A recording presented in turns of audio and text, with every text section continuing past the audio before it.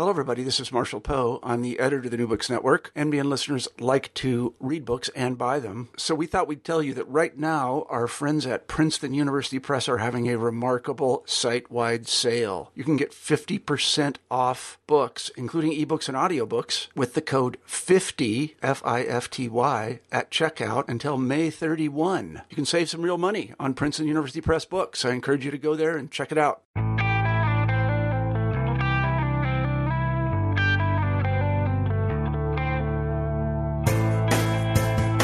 Hello, and welcome to New Books in European Studies.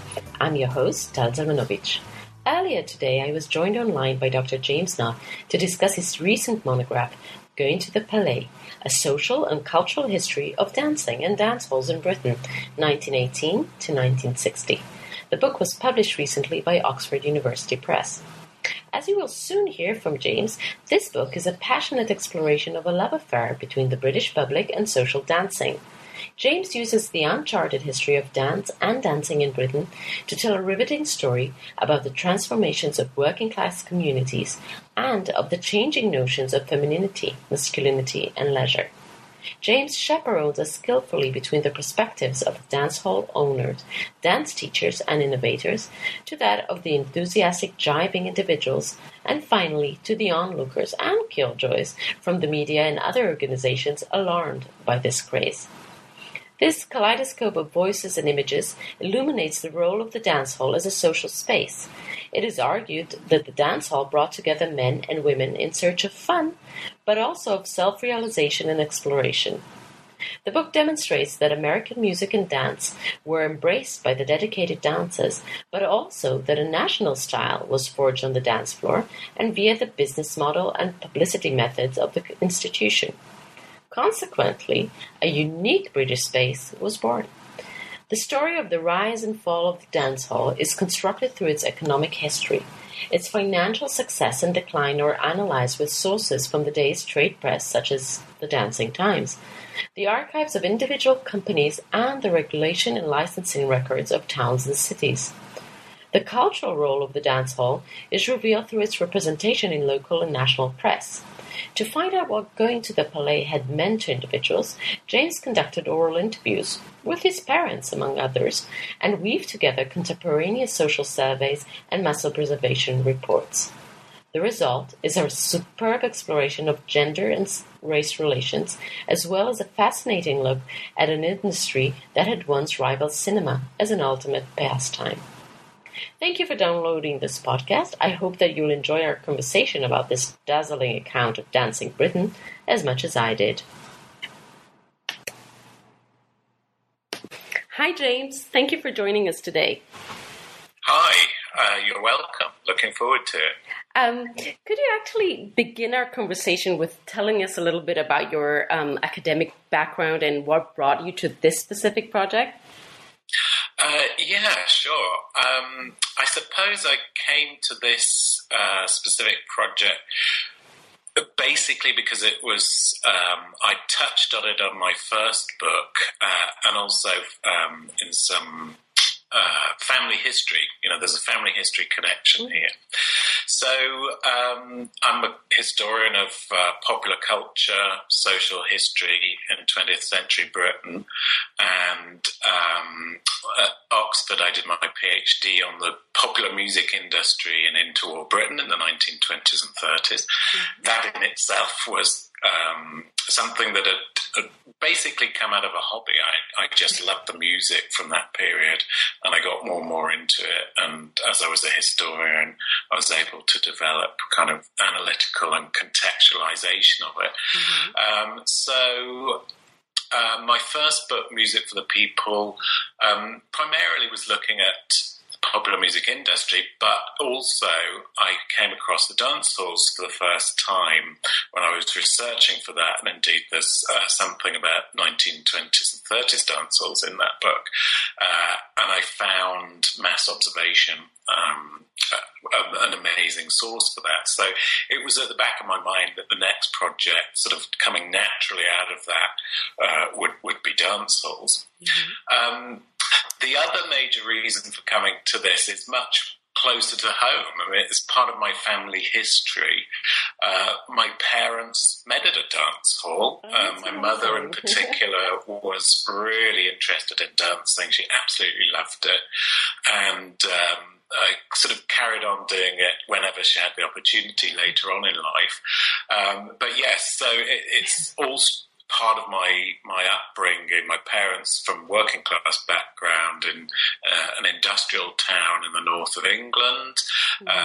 They met at the dance hall, and the more I found out about the topic and spoke to other people, the more I realised that that's where everybody met.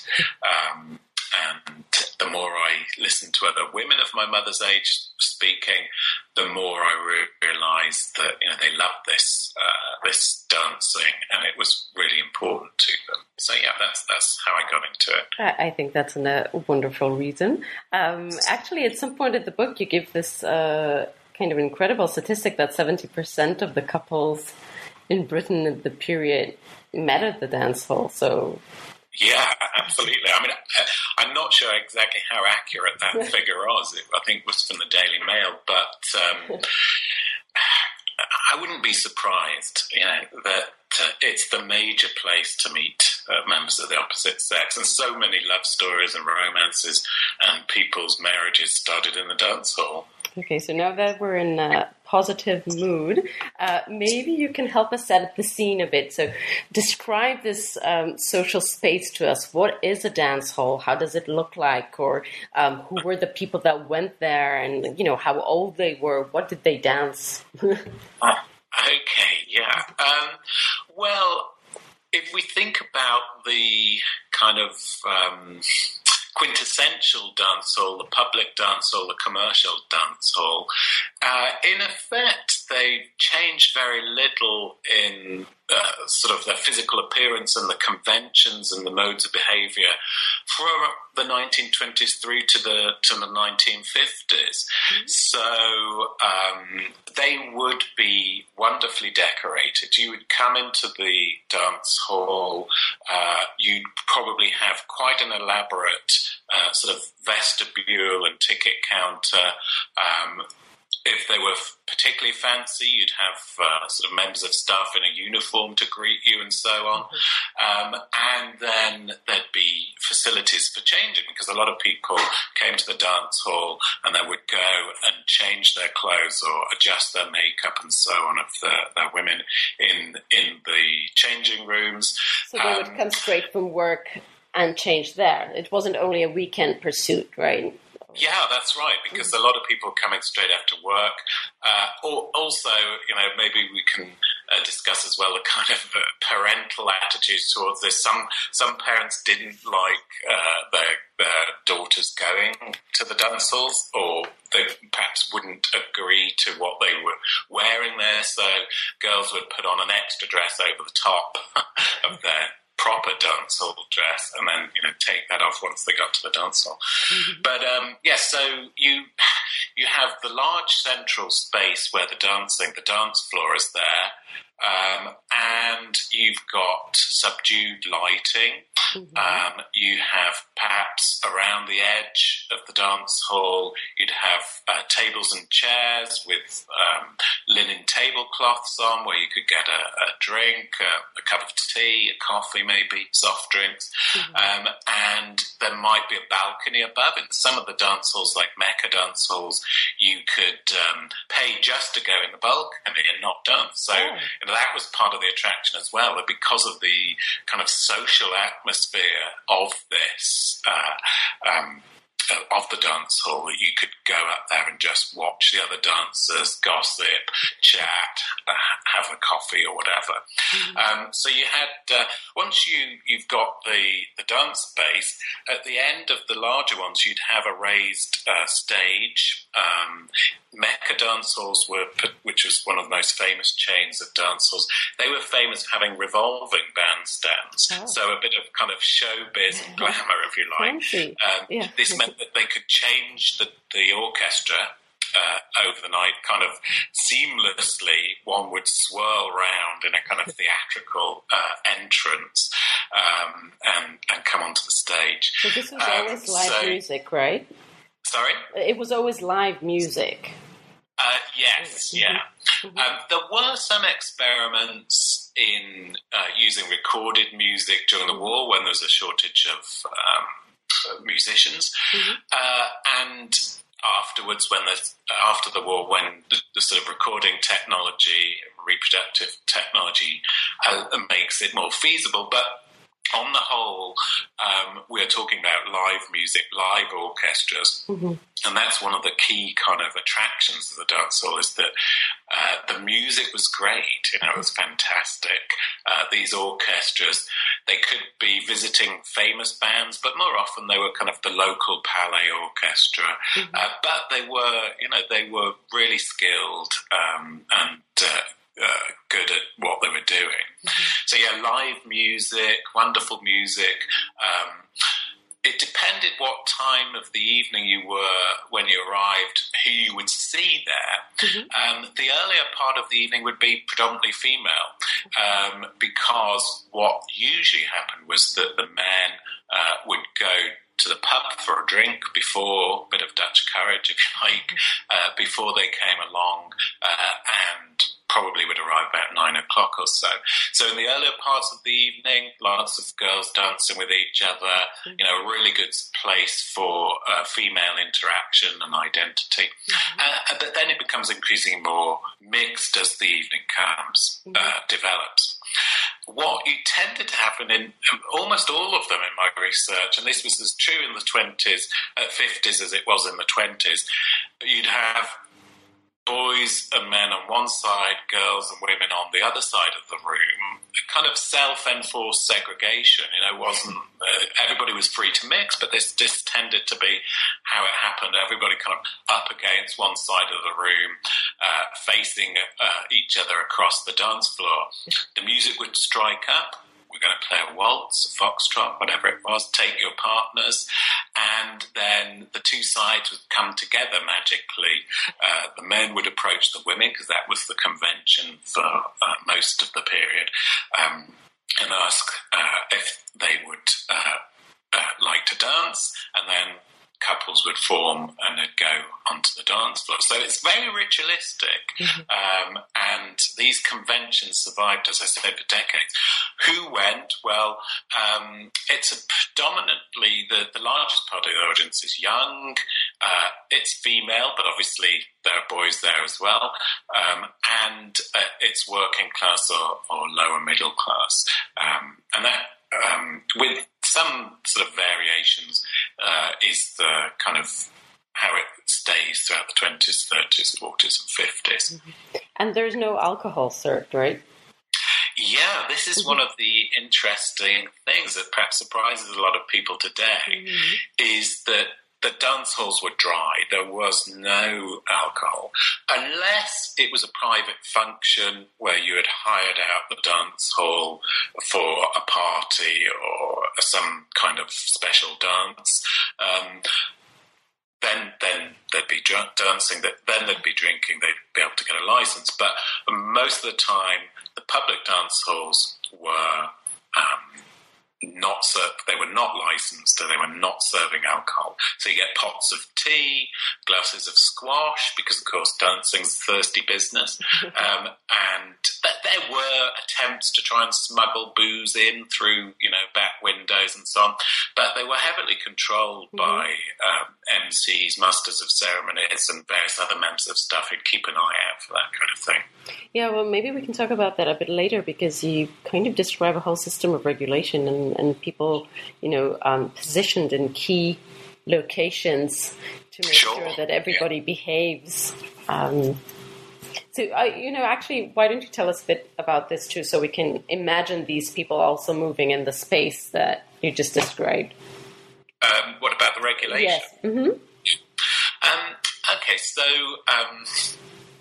again, depending on the period, the part of the period that we're talking about, and the particular dance halls, there was a degree of regulation that could be quite severe, if you like. In the 1950s, in some of the Scottish dance halls in Dundee, for example, the dance halls would employ members of staff with whistles, and they would patrol the dance floor looking at young couples, and if they got a bit too frisky or a bit too close, or they were kissing a bit too much, other than a sort of peck on the cheek, whistle would blow, and they'd kind of be over there. No, move apart, move apart. In Liverpool in the 50s as well, they called these people kiss killers. So they were very much on the lookout for kind of bad behaviour, as they saw it, or excessive smooching, and so on and so forth. You'd have bouncers on the door as well.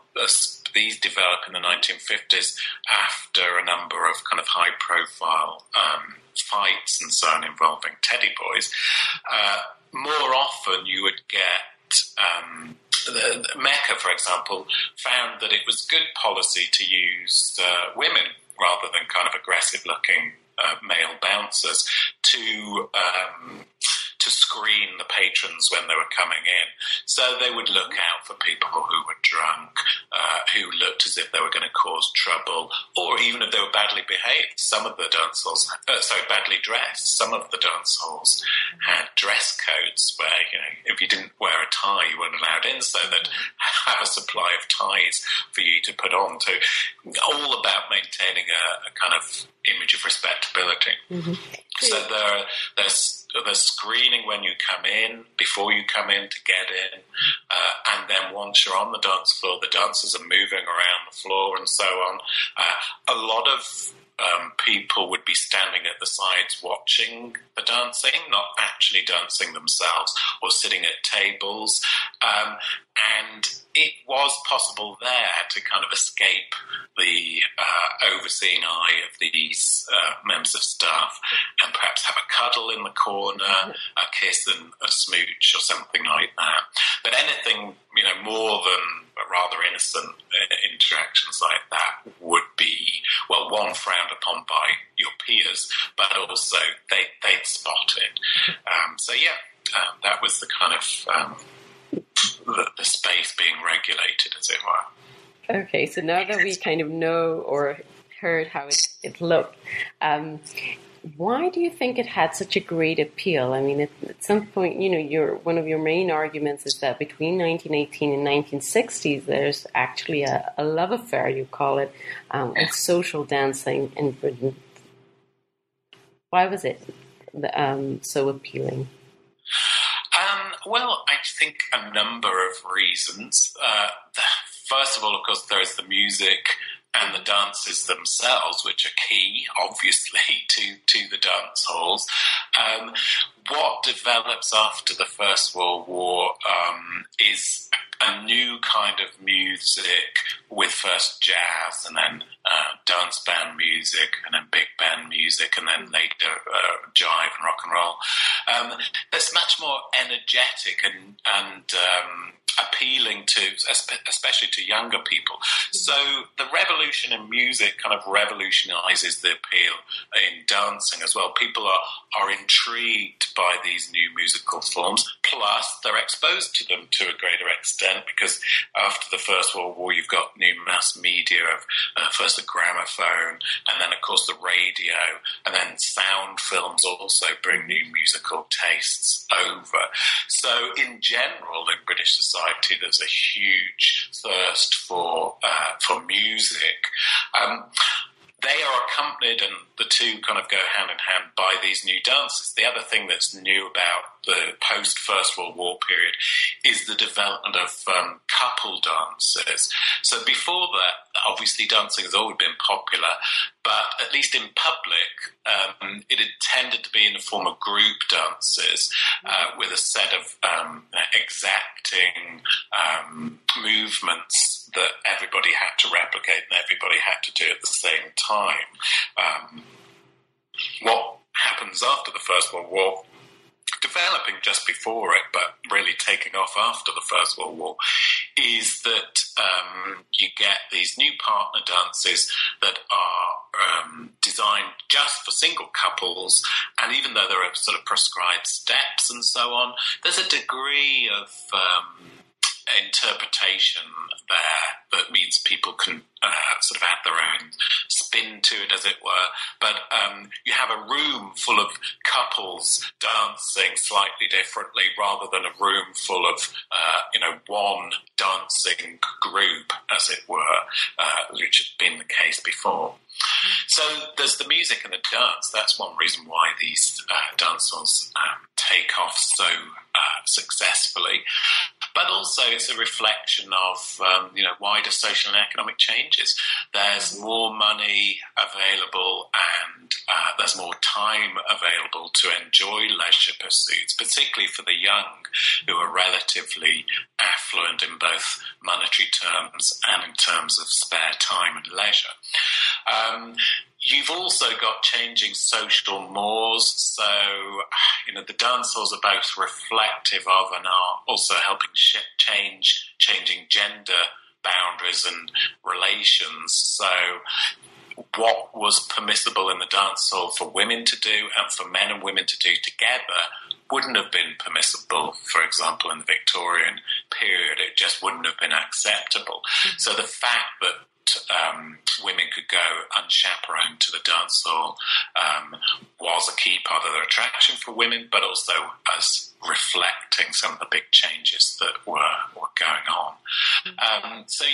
You've also got commercialism, which obviously it existed before, but in leisure, part of the explosion in dancing, we've got to give some credit to the businesses behind it, the businessmen who, pioneered this industry, bringing over from America these vast sort of dance palaces and this idea of providing a public space that was cheap and accessible, where you didn't need to hire a hall, you didn't need to hire musicians, you didn't need to provide catering, all of which is very expensive and made it something that was either middle class or sort of restricted to special occasions for working class people.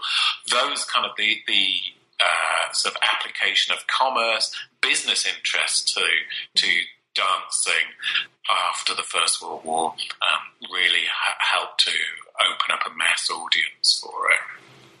Okay, so actually, I do want to talk about this. You alluded to this, to Carl Heinemann, the man behind the Mecca chain. And I think that one of the amazing things about your book is that you don't shy away from economic history, which is many times the case when working on cultural and social history. Kind of just looking at your footnotes, I understand, the amount of work that went into bringing this kind of third history into the work. So tell us about Heinemann and why was he so important to you in creating this narrative? Yeah, I think he's absolutely critical to the understanding of the development of dancing in Britain, and also he has a number of other interests that are important for the culture of Britain as well. Mecca moves on in the 50s and 60s into bingo, for example.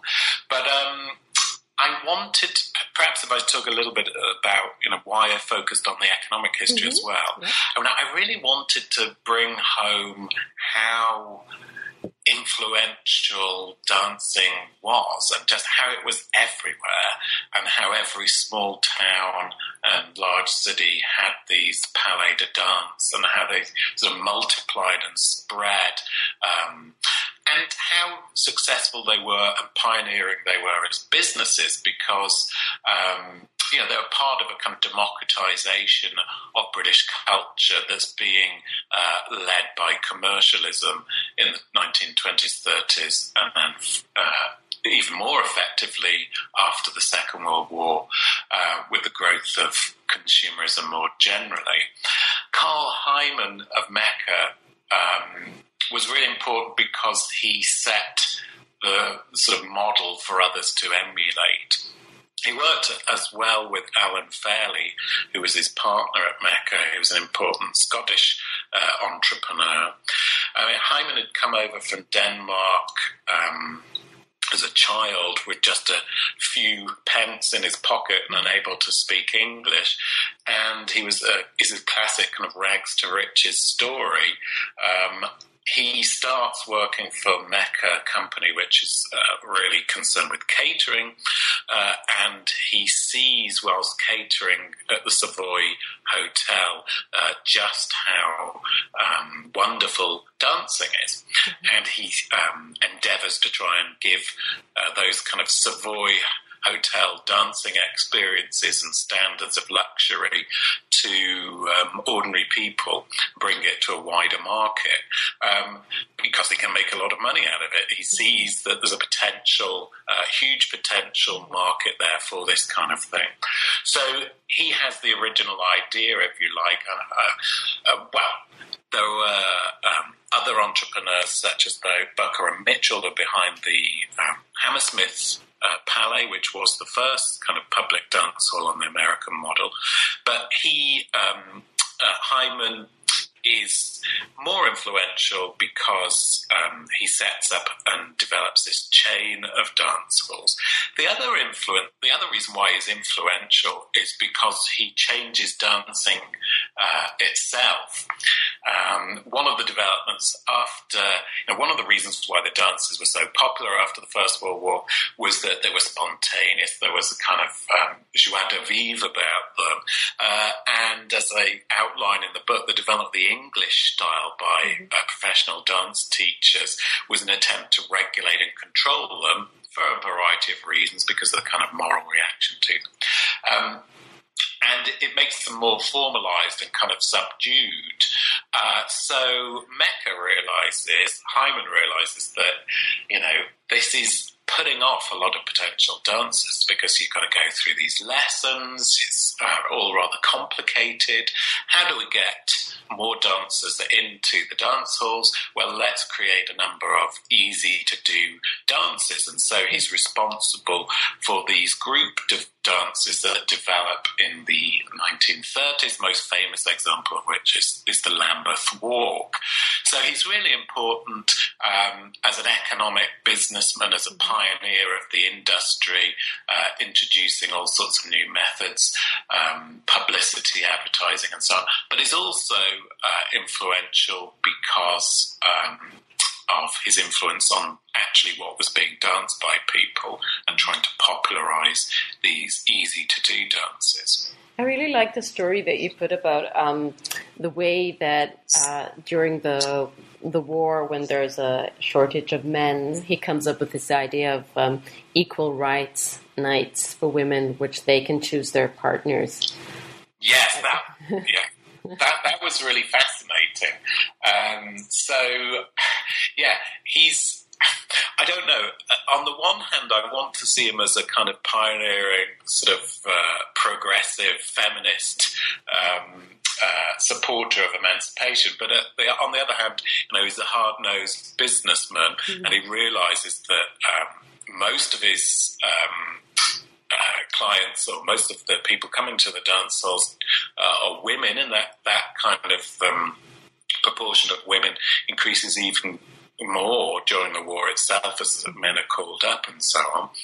And so he is interested in making sure that they have a good time and they come to the dance halls. One of the trouble was that there were so many more women compared to men that it made the odds really difficult when it came to getting a dance.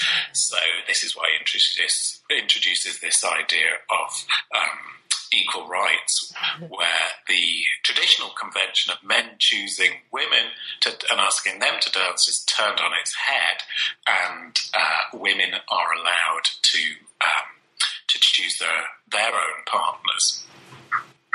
And of course, after the war, the convention they return to convention and.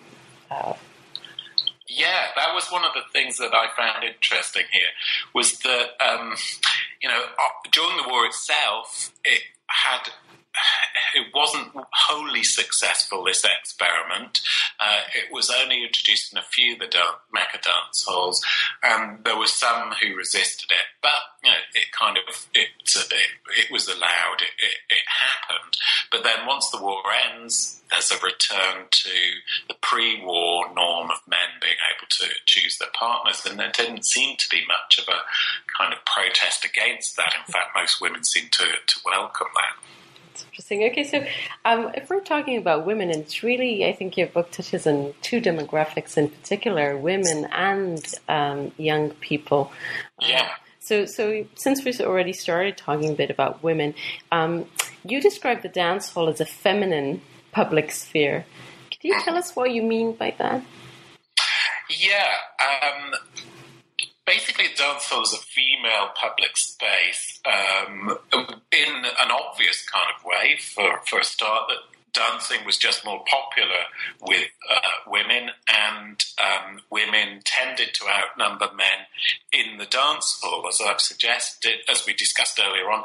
Depending on the time of the evening, that degree of female kind of outnumbering could be particularly great in the earlier part of the evening. But so in that sense, it was female space. There are always more women there than there are men.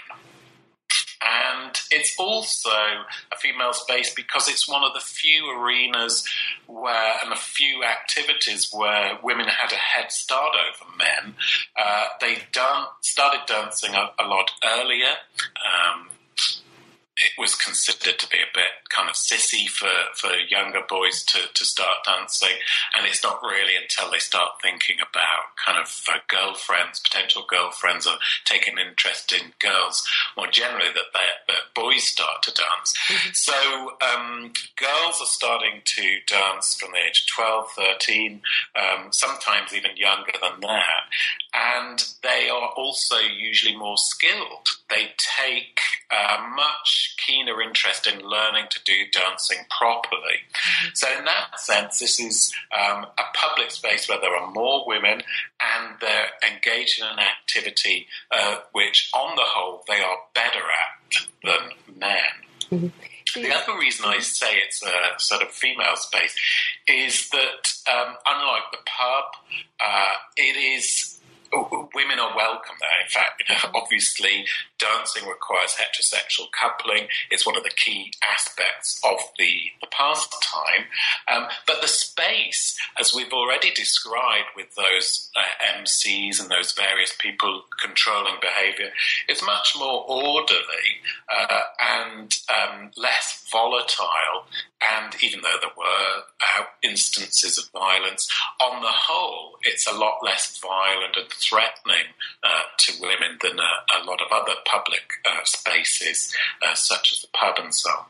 So, yeah, that's really why it's a female space, a really key female public space. You also described that it's a space where women can kind of play out different identities, through their clothes, through their choice of dance, the way they perform, I guess, their femininity in this space.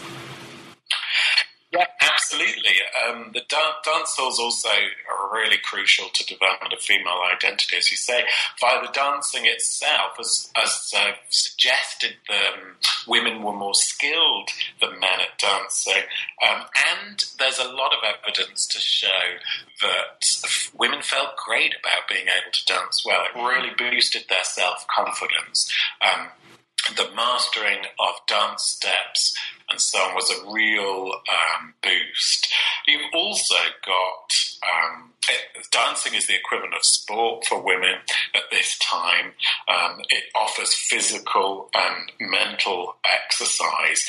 Physically, obviously, one of the most interesting stories I remember is woman who was dancing in the 50s, she said whenever they went dancing, they would weigh themselves before they went in the dance hall and afterwards, and they were amazed how much weight they'd lost, because over an evening dancing, it's a very energetic pastime. So it was great for women who were stuck in factories or in offices or shops and so on, mostly sedentary kind of behaviour, for them to be able to get exercise. But also it was good for relaxation, and a lot of women said how much they looked forward to this. It was the highlight of their week was when they went out dancing. It gave them a real kind of boost psychologically as well. You've also got development of identities via the way that they dance, as you said. It is one of the features of the new social dances, whatever the dance teachers say, is that you can express yourselves through the dancing. So little steps, little twists, little moves, the way that you do the dance allows women to explore their identities and particular dances and improvisations. And there's a lot of evidence that they found sort of beauty in dancing itself and were attracted to it for aesthetic reasons.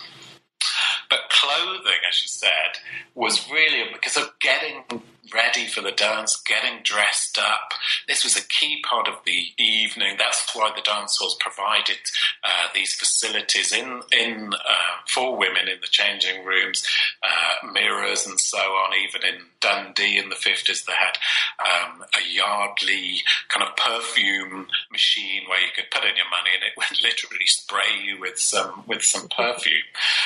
So the way in which women dressed, which clothes they chose, the way in which they styled their hair, and they were bombarded with sort of often patronising advice about how to do this. This was all a key part. It was a very supportive venue for them to experiment in the way they looked and the way they conducted themselves. Of course, there was peer pressure, and there'd be gossip, and there'd be kind of, name calling as well. But on the whole, as I say, it's a supportive atmosphere where they can go away from their parents if they're younger, and just experiment. So in the cinema, you can be inspired by Hollywood movie stars, but in the dance hall, you can actually try out what you've seen on the screen. Mm-hmm. You can put on those dresses, adopt those hairstyles, maybe use some of those chat-up lines or the way that a certain film star kisses and so on. You can actually put them in action.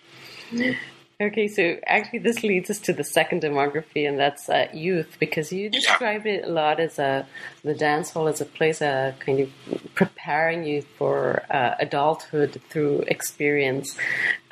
So first, if you can just tell us a bit about youth as a historical category, because I think that you also kind of want to fit your work into a debate about the teenager. And then to tell us a bit, why do you think dancing was important for teenagers? Yeah. So, yes, my work is part of a number of studies by people like Bill Osgood and David Fowler, who suggested that the teenager does not just suddenly arrive after the Second World War, although, of course, that's an important stage in the development of youth identity and youth culture. We can see in the dancehall precursors to that from the 1920s onwards. So this group, the youth is described as those aged from about 13 to 20, 25, so it's not technically teenagers. Mm-hmm. But yes, the dancehall shows that there was youth culture, there were youth identities, there were ways of behaving and styles of clothing, ways of dancing that were developed, that were deliberately being developed to make youth different and distinctive from adults. Mm-hmm. Why was dancing important for teenagers? Well, first is the sort of issue of socialisation. So dancing was important at transition to adulthood. As Tom Harrison from Mass Observation said in 1938, when you leave school, you learn to work, to smoke, to bet, and to dance. So it was one of those social skills that young people developed in order to become adult. And dances offered young people, a first taste of independence. It allows them a sense of peer identity. They would go together with groups of friends from work or school, or for the same street and so on. And it would allow them familiarity with the opposite sex. That's where they get their first experience of dates and so on. But it's also, as well as developing sort of a distinctive youth peer identity and allowing this transition to adulthood, it's also critical in the formation of early youth cultures. So young people occupy distinctive physical spaces from their elders that makes them kind of separate and distinctive. In the 1920s, that took the form of highly stratified learners' halls that were little church halls or little assembly rooms, not the commercial dance halls, that would cater for a very specific age range. You'd go to one until you were about 14 or 15, and then you were too old for that. Then you'd progress to the next one, 15, 16, and then eventually when you're 18 you'd go into the public dance halls. There were also in the 1940s and 50s a kind of distinctive physical space developed within the dance halls themselves. My own mother remembers how if you wanted to jive certain dances, so dance them in a jive style, there was a part of the dance floor that was cordoned off where the jivers would go. And that was increasingly common, and that had been the case with the jitterbug during the war as well.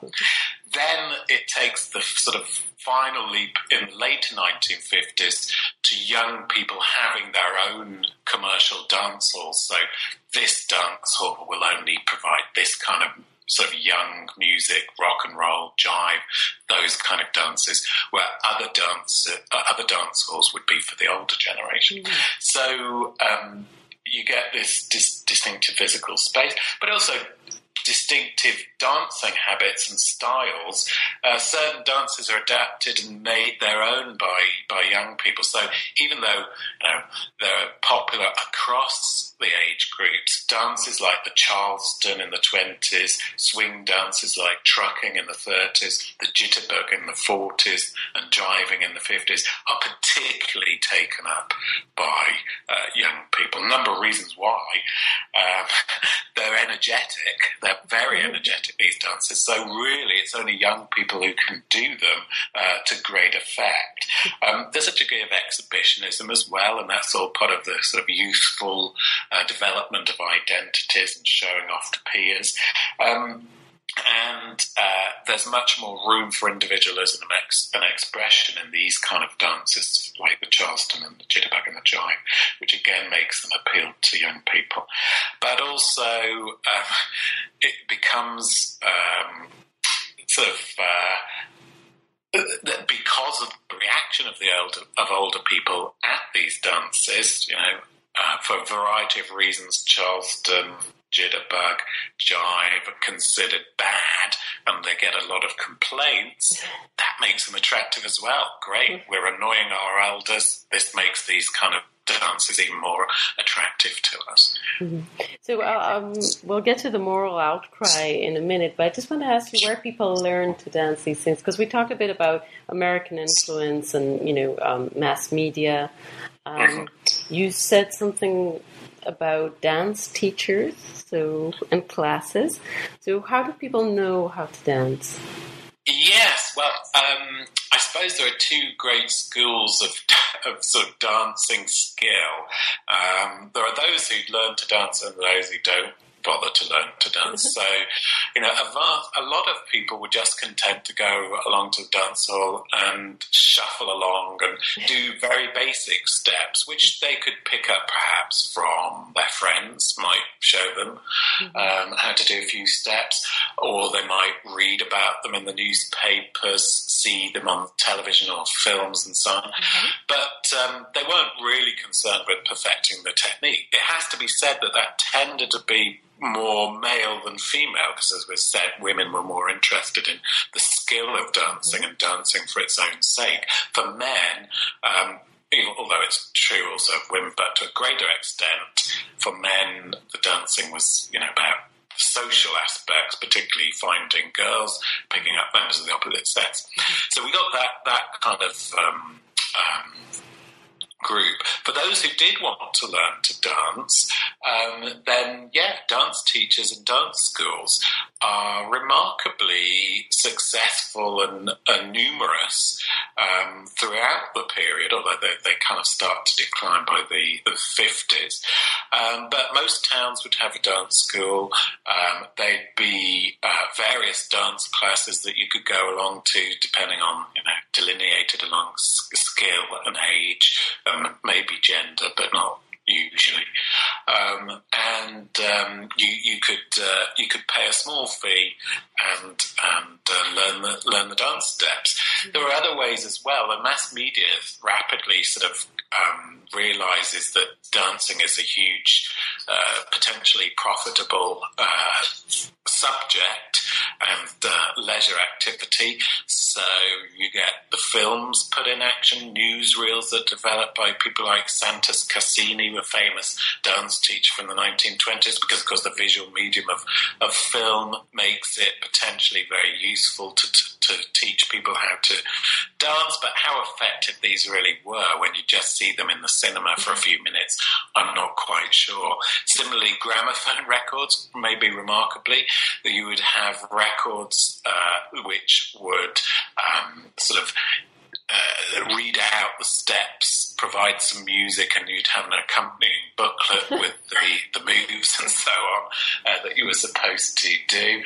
But perhaps more effectively, there was a whole publishing industry of dancing manuals teaching you how to dance, the most famous of which was Victor Sylvester's Modern Ballroom Dancing, which sold at its millions and has never actually been out of print since it was first issued in the early 1920s. The newspapers also had a dancing column, and they'd put sort of dance steps, images there for you to follow. Again, you could roll up the carpet and have a dancing session in your front room over the radio.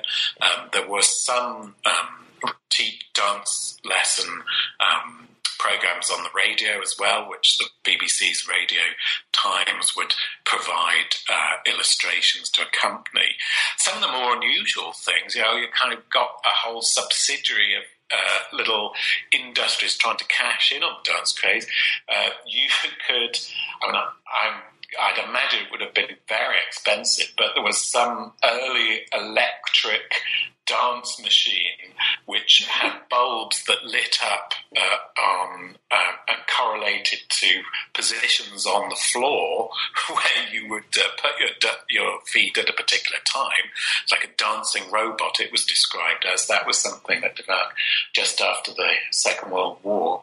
But there were also a little bit like the Twister, the sort of game from the 1970s, roll out a sheet, it would have feet and places for you to go, and you could try and learn to dance that way. So the whole myriad of different ways. But the dance teachers were the most sort of ubiquitous and popular way. If you wanted to learn to dance, you'd go to a dance school and dance class. So when you describe these dance manuals, I keep thinking that it must have been a real challenge to research something as a historian that is actually so fleeting as a dancing experience. So maybe you can tell us a bit how you did that. Yes, well, that is where I use a combination of different sources from the official, if you like, from the dance teacher's side of things, these manuals, but also they had a remarkable dance press that set up the Dancing Times, was really important for my research. You also had the sort of more popular versions of that, Ballroom and Band and various other sort of more popular dancing journals. Because the trouble with those was that they are really written by people in the industry itself, dance teachers, maybe dance hall managers, or avid sort of amateur or semi-professional dancers. So they have a particular perspective. It's not to be disregarded, but it needs to be kind of balanced out by the sort of recollections from the general public, from the ordinary kind of dancer. And that's why I chose to use oral history for this, because even though there was some material on ordinary dancers from the 30s, from things like mass observation, even that was kind of usually tangential to either it was tangential to another study, the focus wasn't just on dance, or when the focus was on dance, because they did do a lot of research into dance halls, it was through the eyes of the often middle-class observers. So oral history I used to ask people what it meant, what it felt like, what it was like. And that was really difficult, because people actually did find it difficult to put that into terms. It was almost subliminal, their enjoyment of it. And I really did have to press hard to try and eke out sort of greater understanding of and thoughts about the dancing experience from the interviewees. Did you interview your mother? Yes, I did. You did. I did interview my mother and my father. I must say it was mostly my mother speaking. My dad sort of popped up a couple of times to interject. But yeah, I did. That was great. It was great to be able to do that. So, there's many more questions that I, could have asked you, and I can just urge people to take the book and read it, because it's got so much of these very interesting and delightful, anecdote and analysis in it. But let's get to kind of the less optimistic side of the story, and that's the decline in the 1960s, which is kind of, say that dance halls fall victim to rising prosperity. Can you explain that? Yeah, in a way it sounds like a sort of a contradiction of what I'd said earlier, because I say one of the reasons that they rise to popularity in the 20s, 30s, 40s is as a reflection of growing affluence. But it was a limited kind of affluence in that period. So there was economic... People were getting better off, but there was general kind of economic insecurity before the Second World War, and that meant that there was a thirst for pleasures, a kind of live for the day kind of mentality that served dancing greatly. That was one of the reasons why it's boomed. In the 1960s, however, you really start to get, after a period of full employment, the welfare state has really kicked in and given people a level of social security that they didn't have before.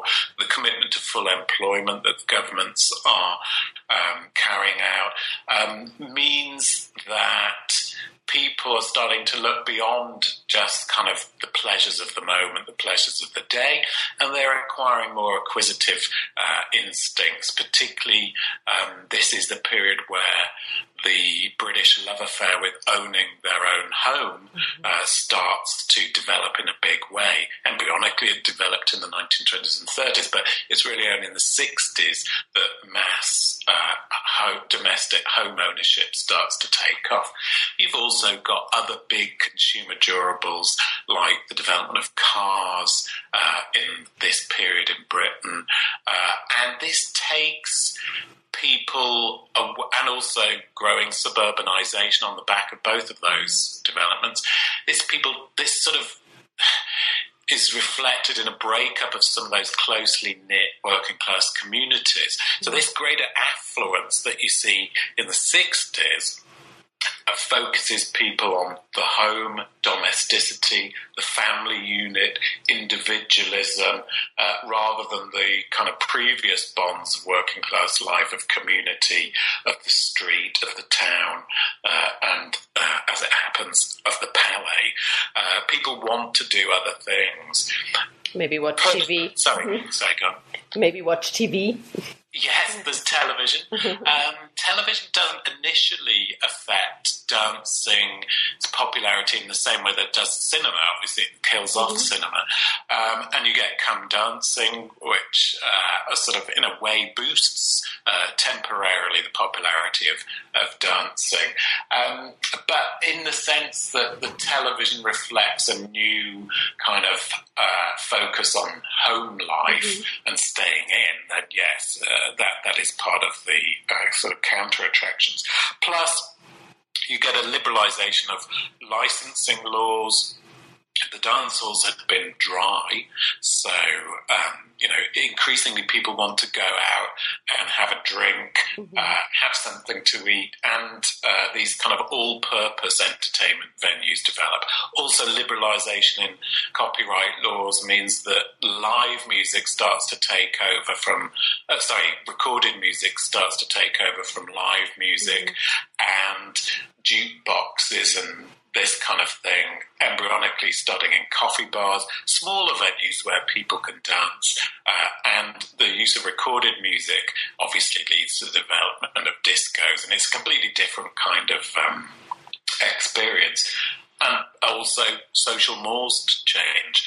The fact is that you don't need to go to a dance hall to meet a member of the opposite sex. And the fact is that women are no longer prepared to sit there and wait to be asked for a dance. They want to take matters in their own hands. And so all of these things kind of lead to the demise of the palais.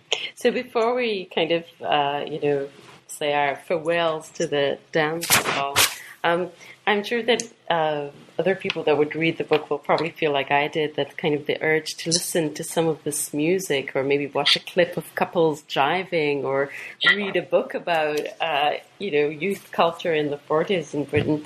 Is there any cultural product of this kind that you find inspiring or found inspiring when you were doing the research for this project and could recommend? Oh, wow. Yeah. I mean, obviously, the music of the period is one of the key ways to get into this. The dance music, there are dozens and dozens of CDs, of MP3s, of dance bands, dance musicians from the 1920s, 30s, and then the sort of 40s, 50s, and then the rock and roll era. So that's all out there. There are a lot of films as well. The newsreels were fascinated by the dancing phenomenon. So if you go onto the internet, you can find, British Pathé, British Movietone News. You can find a lot of really fascinating dance newsreels about dance halls, and those demonstration dances that I talked about from people like Santos Cassini, they're all there. Pick up some of those dance manuals, like from people like Victor Sylvester. Buy one of his autobiographies. They're an interesting read as well. But there are a number of films, in particularly the 1950 film Dance Hall, which follows the exploits of a group of young women in the dance hall, filmed in a real dance hall, in the spirit of the 1950s kind of social problem, social comment film. That's a great film to watch as well. In fact, there are so many films from the period that have scenes set in dance halls. So if you want to get a great evocation of sort of 1920s dance halls, look at the silent classic Hindle Wakes, which has got amazing ballroom scenes. If you want to have a similar evocation of the kind of nightclub culture from that period, look at Piccadilly with Anna May Wong, also from the 1920s, and that's been released by the BFI. So there are lots of films that you can look at. If you want to look at the later period, the 40s and 50s, then kind of those films aimed at the youth market in Britain also have a lot of references to the dance culture. So there are all of those kind of cultural artifacts, products, if you like, from the period that are out there. Of course, the other thing I could say, but I feel hypocritical about saying it, was try dancing. But the great irony of all of this is I don't actually myself dance. So, actually, that was my last question, but now that you've answered it. So you never tried one of those menus? My mother keeps saying that I've got to dance. So maybe this is the year that I put on those dancing shoes. Okay, James, thank you so much for this lovely conversation and for your fabulous book. I learned a lot from it, and I really recommend it. Well, thank you very much. It's a pleasure. It's been delightful talking about it.